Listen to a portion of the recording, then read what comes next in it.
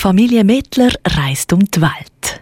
Ich bin der Nathan. Ich bin Müsli. Ich bin der Michael. Hallo, ich bin die Miriam. Die Familie Mettler macht die Hilfe zum Thema.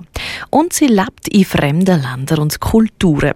Aber was genau erlebt eine Familie auf so einer Weltreise? Wo sind wir hier? Weiß ich nicht, im Flughafen. Und was hat es hier? Flugzeug. Und? Wer hast du heute schon gesehen am Flughafen? Der Pilot. Und was tut der machen? Flugzeug. Fliegen? Ja. Und woher fliegen wir? Auf Blick. Tommy? Ganz auf Blick. Also Nathan, was siehst du da? Flugzeug. Und wie sieht das aus? Cool. Und ist es gross oder klein? Gross. Ein grosses. Wer hockt dort vorne hinter dem Fenster? Der Pilot.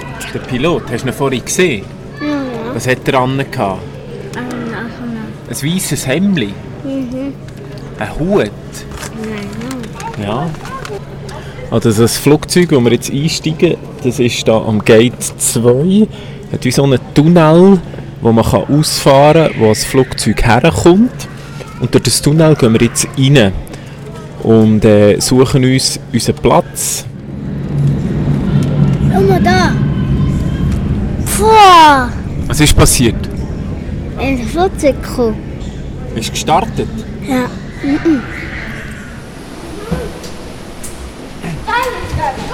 Wir laufen jetzt durch den Tunnel.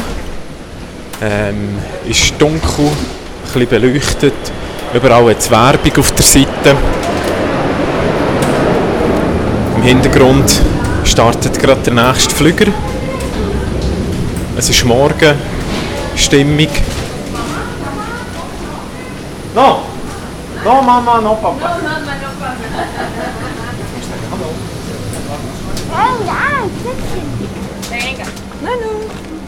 Einmal die Karte.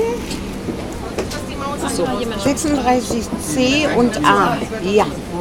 Gehört zu Ihnen, ne? Ja, die gehört zu Ihnen. Jawohl. Okay. Und da haben wir 35A und C. Ja, dann bitte einmal da. Wir sind im Flüger drinnen. Die Leute sind sich am Einrichten. Die Sitze werden bezogen, das Gepäck oben in die schmalen Gepäckdinge rein. Und es ist so ein bisschen geschäftiges Treiben, bis die Leute irgendwann alle hocken, sich eingerichtet haben, die Sitze eingestellt haben. Oh Nathan, kannst du am Fenster hocken? Ja. Und dann kannst du raus schauen. Also, willst du hinten hocken? Darf ich das Fenster restaurieren? Was machen wir jetzt denn, wenn wir starten? Was macht der Pilot? Gas. Gas geben. Wir freuen uns, dass Sie heute unser Gast sind und werden jetzt alles tun, um Ihnen das Ende Ihres Urlaubs so angenehm wie möglich zu gestalten. Falls Sie irgendwelche Fragen oder Wünsche haben, wenden Sie sich bitte jederzeit an meine Kollegen oder an mich. Mein Name ist Caroline Röderer und ich bin der Purser auf dem heutigen Flug. Wir wünschen Ihnen allen zusammen einen angenehmen Aufenthalt bei uns. Wir sind 11 Kilometer über dem Boden, beziehungsweise über dem Meer. Und wenn ich hier raus schaue, dann sehe ich einfach nur blau. Zum einen der Himmel, endlos blau. Und nachher, je näher dass er am Meer kommt, wird er so weiss-bläulich. Und dann wieder ein helles Blau. Das Meer ist unendlich. Es ist schön eben von hier oben. Es ist riesig. Man kann sich, wenn man das sieht, fast nicht vorstellen. Vielleicht ist es einfacher, wenn man nichts sieht, wenn man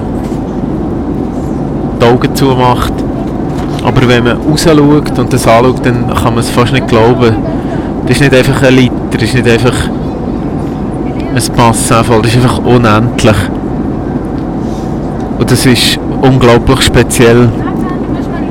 Und das sieht man nur, wenn man im Flüger hockt, so eindrücklich. Der unendliche Himmel und das unendliche Meer.